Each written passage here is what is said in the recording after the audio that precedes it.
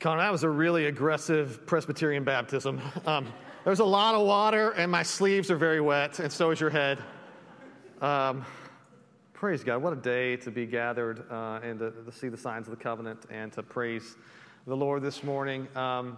Before we get into the sermon, I do want to invite everyone who's here today to stay, and we have plenty of food and crawfish and sausage and burgers and all that stuff.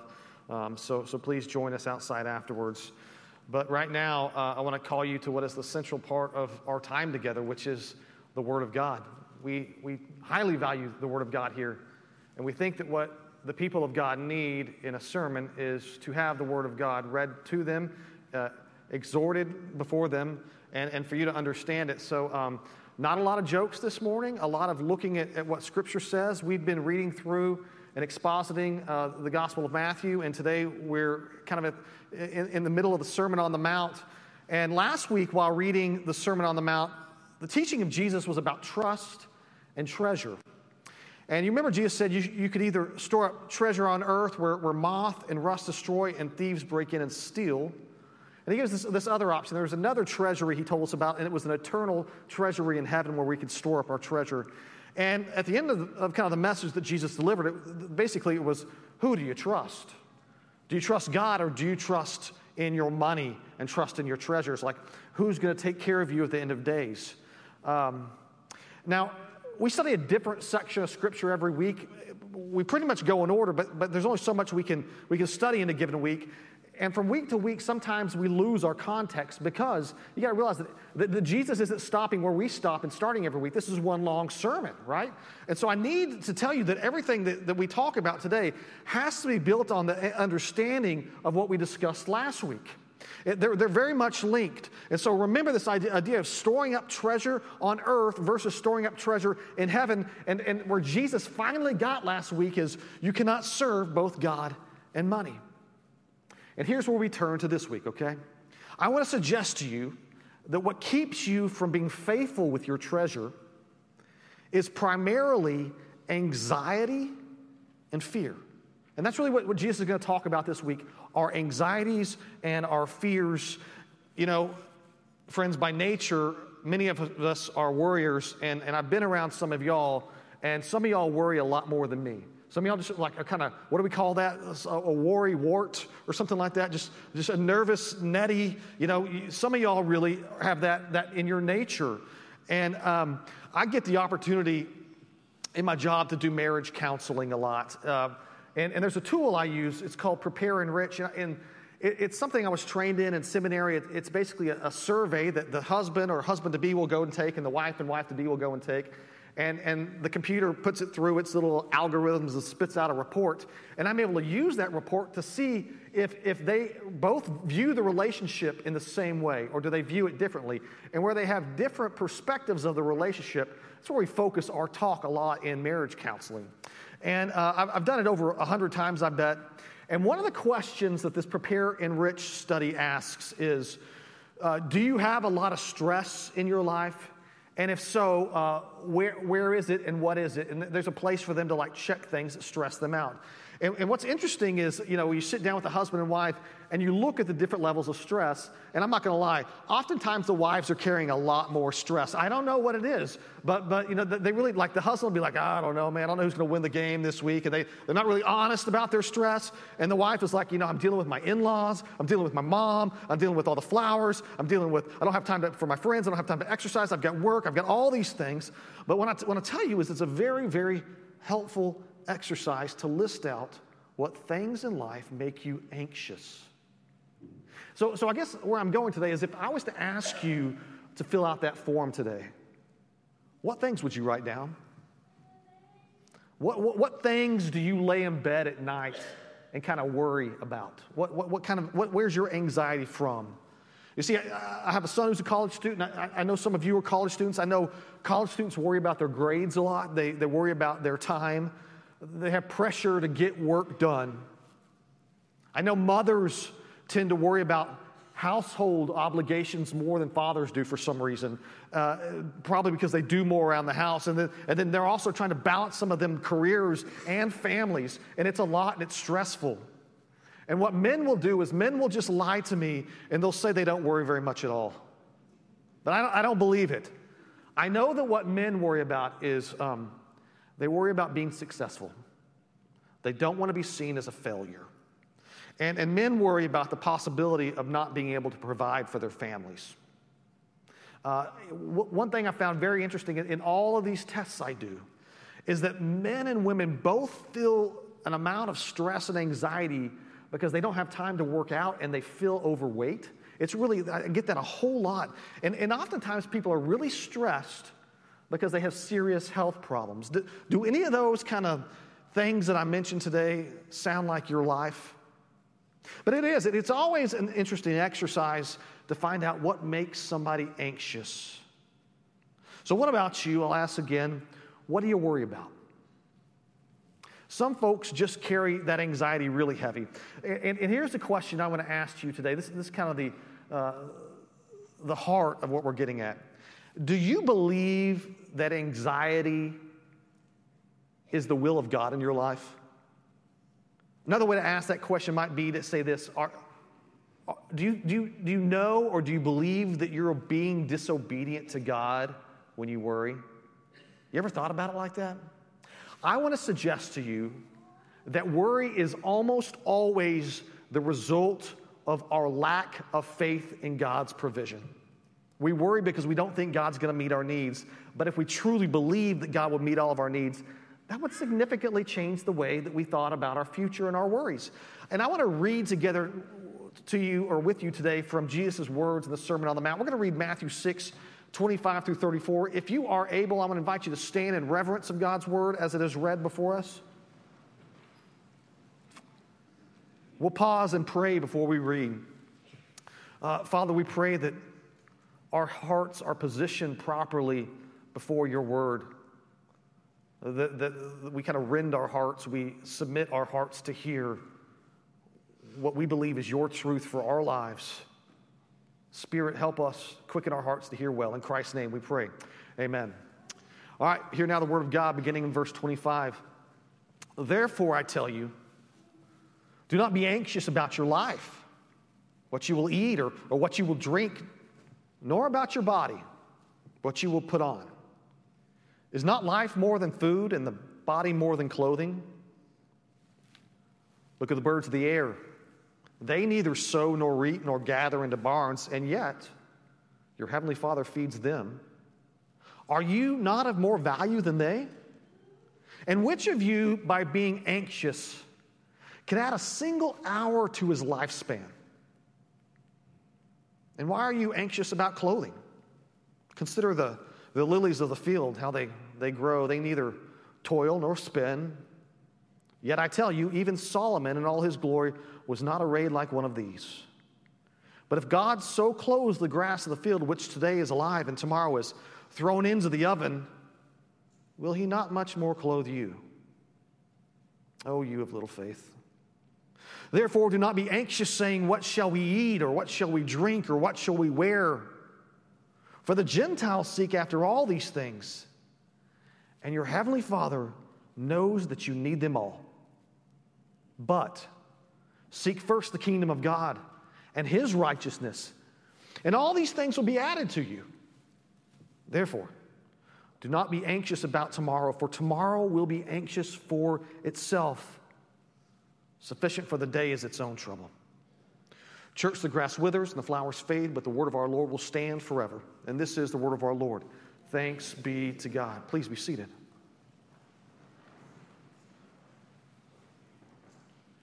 One thing that you might have noticed from this reading is that Jesus has this common refrain. He says it over and over, repeats, do not be anxious. And some of you are probably like, hey, that's a great idea, Tyson. Do you think we really want to be anxious? No, we don't want to be anxious, but life is stressful. And I get it, I do. But I want to suggest to you that Jesus seemed to think that there was a way that you could put down anxiety. And if that was true, if there was a way that you could put down anxiety, wouldn't you like to do that? Maybe you'd sleep better at night. Let's read the words a little bit at a time. We'll start with the 25th verse. Read it with me. Therefore I tell you, do not be anxious about your life, what you will eat or what you will drink, nor about your body what you will put on. Is not life more than food, and the body more than clothing? Jesus is speaking to really two crowds. You got to understand, he's speaking to his disciples, but there's a secondary crowd that is gathered around. And so there's kind of two audiences there. And within that crowd of people that's gathered around, there are probably rich men, and there are also poor men. And the rich probably are very little concerned about the basics of life, and that's really what Jesus seems to be talking about here. Food, drink, clothing. The rich people probably have a lot of treasure stored up. That's what we talked about last week.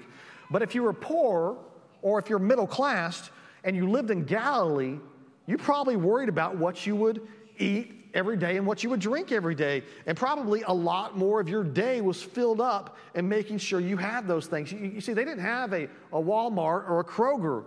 They may have had some form of market, but ultimately they had to spend much more daily energy thinking about, where am I going to gather? Where am I going to hunt? How am I going to salt my food? How am I going to preserve my food? They had zero ability to, on the way home from work, pull into Chick-fil-A and get dinner for the family. I want to ask you this. How many of you have water faucets in your home? Almost all of you. How many water faucets do you have in your home? Like, if you go count them up, we got at least one in the kitchen now. Now everybody's kitchens are coming with those pop fillers, so now there's two of them in the kitchen. Some of y'all have them in the laundry room. There's generally two water faucets in every bathroom in your house. Maybe, I don't know where else you got them. Maybe you got 3 or 4 on the outside of your house for water hoses.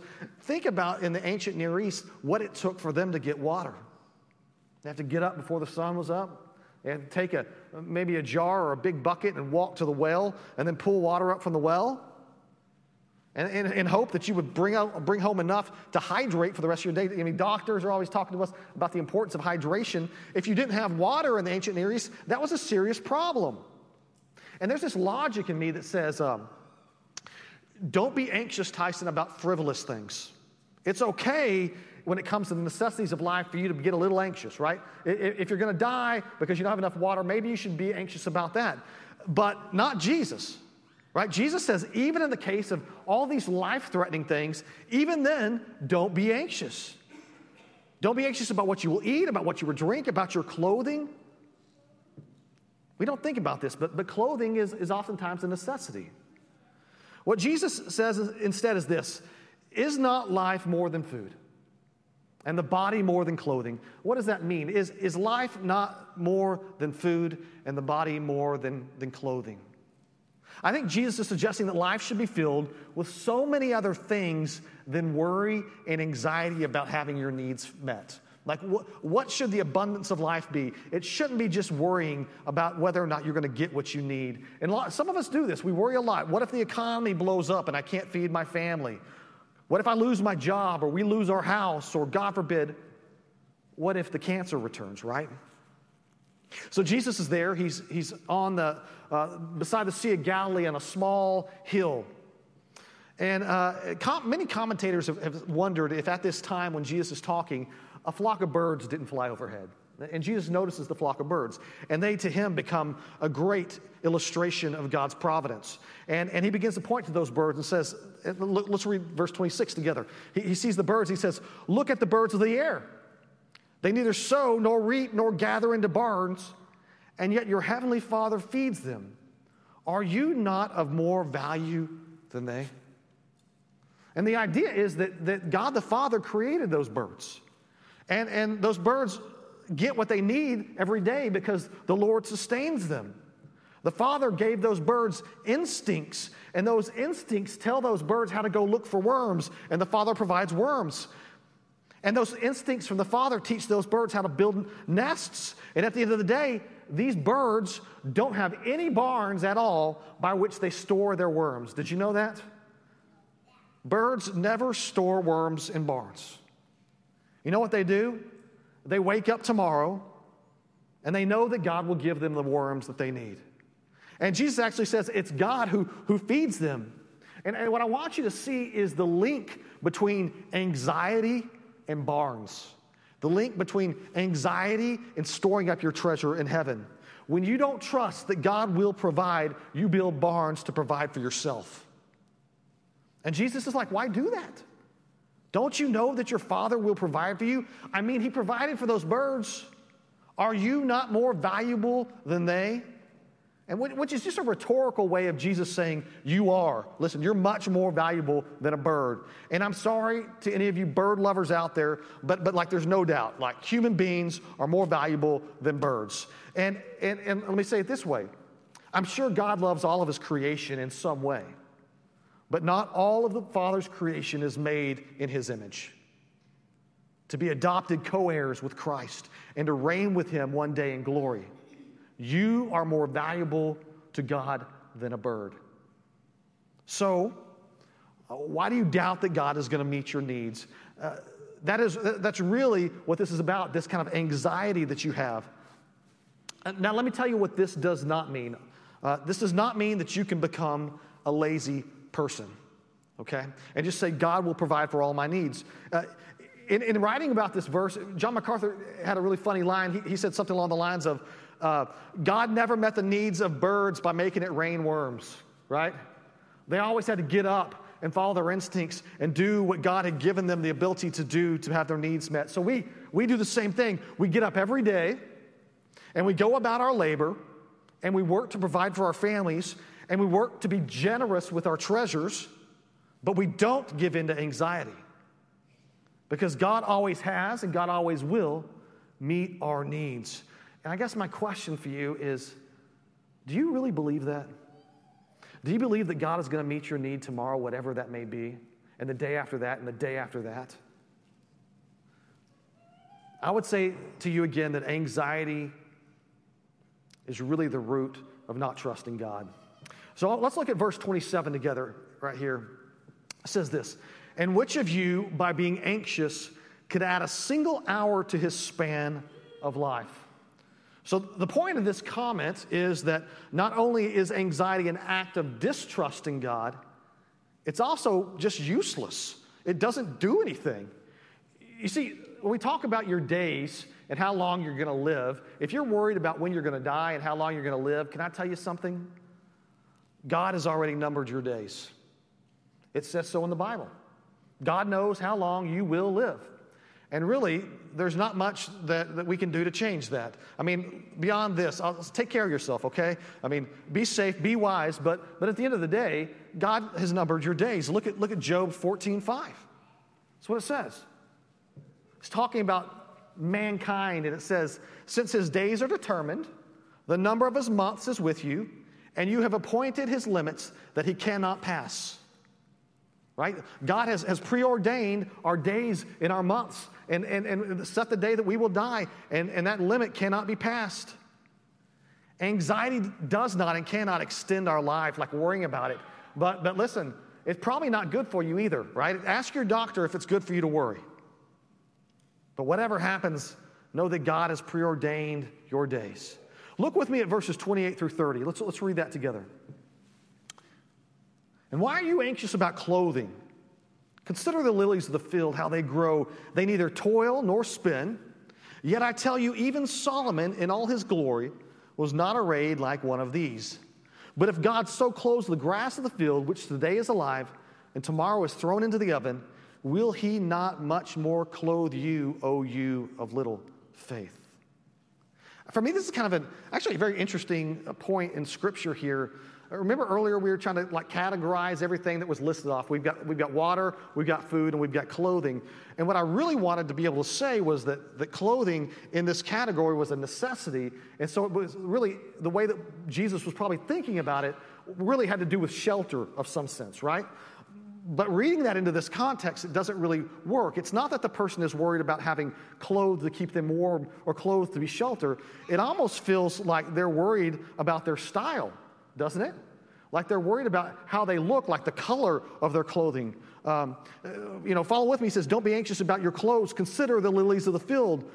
Once again, commentators believe that Jesus was probably pointing to a nearby field on the hill that he was teaching, and it had a bunch of wildflowers out there, and so he called them the lilies of the valley or the lilies of the field. They're out there, and he says the flowers in this field they didn't toil or spin, yet God has given them a beauty that is unrivaled. And think about the most beautiful clothes you've ever seen, And then kind of King Solomon was used as an example there. Consider King Solomon in all of his splendor. He wasn't dressed like these lilies of the field. He does the same thing he does with the birds. He suggests that we are more valuable than the birds. Now he suggests that if God clothes the fields of the flowers like that, will he much more clothe you? But it was never really about providing shelter, was it? This wasn't about warmth. It was about beauty, which is very interesting. And as I begin to think about this, I begin to realize that there is a true anxiety that many of us carry about our beauty. Right? We worry about our beauty. People in this room have become slaves sometimes to your wardrobes because you want people to appreciate the way that you look. We always fret about what we wear. We go shopping, and as we're shopping, we're thinking about who we're going to impress.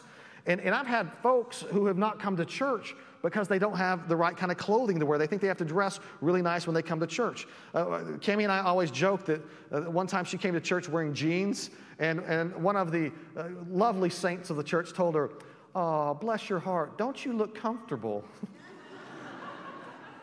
That's our ongoing joke. And so I said it, I saw her in jeans today. I was like, "Oh, you look comfortable." This is about style. It's about beauty. It's about cultural norms.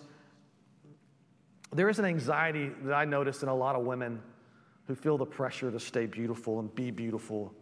And it really ruins their lives, I think, this anxiety to be beautiful. And I think that's part of what's happening here when God is asking you to trust that he will clothe you with his kind of beauty. You see, there's a beauty that comes from the Lord, and there's a beauty that men desire. And this beauty that comes from the Lord, God will provide. Look with me at 1 Peter 3:3-4. We'll put it up there on the screen. Do not let your adorning be external, the braiding of hair, the putting on of gold jewelry, or the clothes you wear, but let your adorning be the hidden person of the heart, with the imperishable beauty of a gentle and quiet spirit, which in God's sight is very precious. See, there's a beauty that comes from the Lord. Let your adorning be the hidden beauty of the Lord. Outer beauty fades, but God's beauty is imperishable. And when Jesus talks about the things of our anxiety, he says about them, "O you of little faith." Oh, you of little faith. Do you see the link between anxiety and faith? He continues to say that wherever you're anxious, there's really a lack of faith in God as provider. Look at verse 31. Jesus begins to give us the solution to anxiety, okay? He says this, "Therefore do not be anxious, saying, what shall we eat? Or what shall we drink? Or what shall we wear?" Keep going into verse 32. "For the Gentiles seek after these things, and your heavenly Father knows that you need them." Isn't that interesting? You would expect him to say, the Gentiles seek after these things, so you don't seek after these things, right? That's not what he says. He says the Gentiles seek after these things, but your Father knows that you need them. Like it's not that they're going to be withheld from you, right? Let me summarize a bit. Don't stress out about your needs. This is what the Gentiles do. The Gentiles stress out about their needs. It's like they're engaged in this game of hide and seek, where they're seeking something every day. And what are they seeking? They're seeking food, water, clothing, mortgage, tuition. And that seeking becomes the central focus of their lives. And they constantly are asking themselves, will I have enough? And they're playing out scenarios about what will happen if we don't have enough money. And all that boils down to not trusting God to provide. Allow me to make an observation, okay? There is something to be said here in last week and this week's sermon, something to be said to the rich and something to be said to the poor. The rich man does not trust God with his finances. And because he doesn't trust God with his finances, he stores up treasure in case of disaster. But ultimately, that treasure is a sign of his mistrust that God will provide tomorrow. The poor man does not trust God with his finances, and so he's constantly anxious and he constantly worries about his needs. But ultimately, his anxiety and his worry is a sign of mistrust in both cases. You see how that works? The issue is, do you trust God to take care of your needs?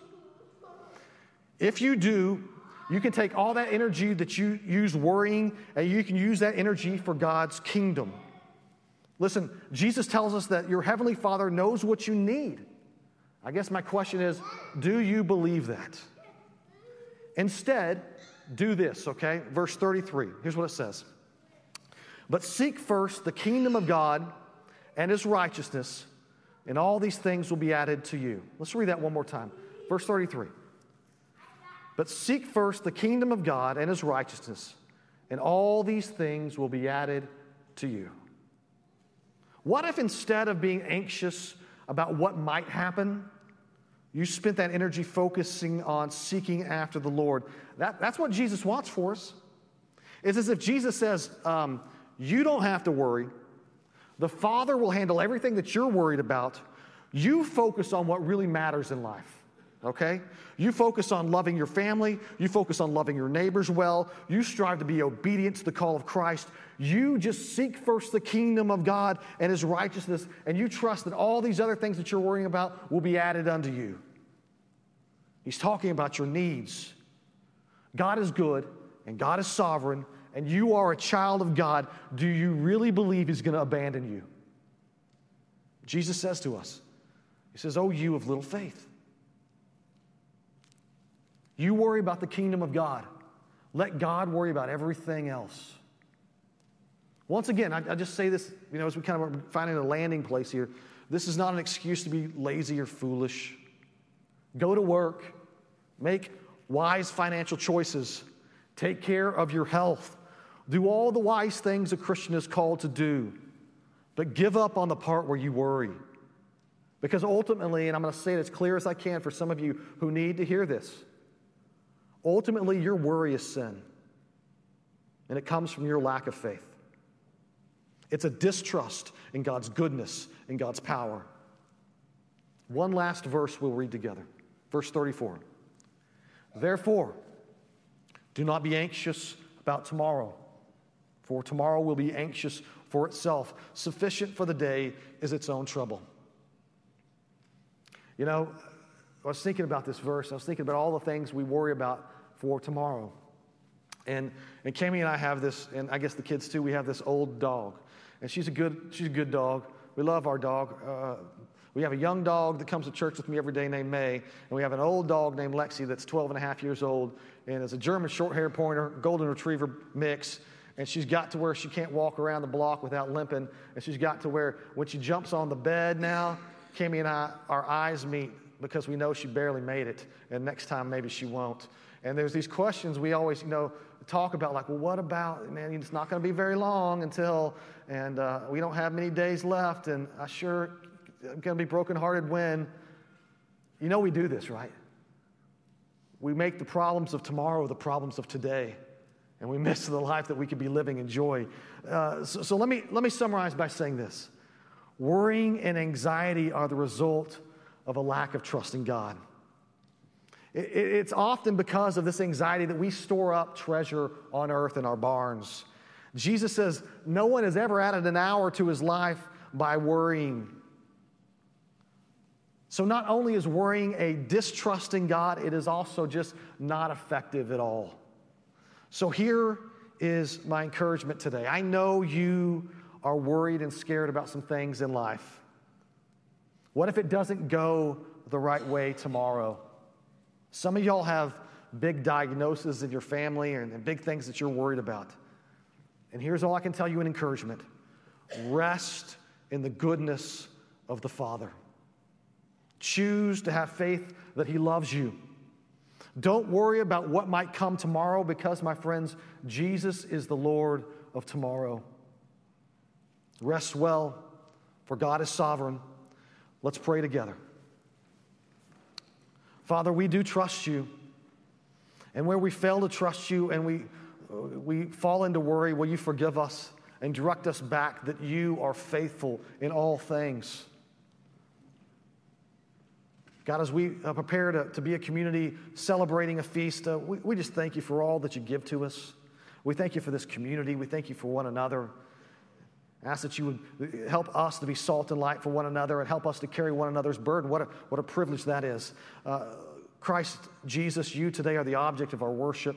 We know that it is by your wounds we are healed, and so all of your church is gathered here today, Jesus, to worship you. Father, as we come and have this time of prayer, we're also aware that we are sinners and that we, in a way, deny the truth of Christ sometimes in the way that we live our lives. And so we ask for forgiveness, and we ask that your Spirit would give us the energy and the encouragement to seek after righteousness and to repent from the things that don't bring you honor. Father, I pray that as we sing one last song today in closing, that it would be really an offering of right worship from us, that we would put energy and effort into this final song as a way of glorifying your name. We pray all this in the name of Jesus, and the church said, amen.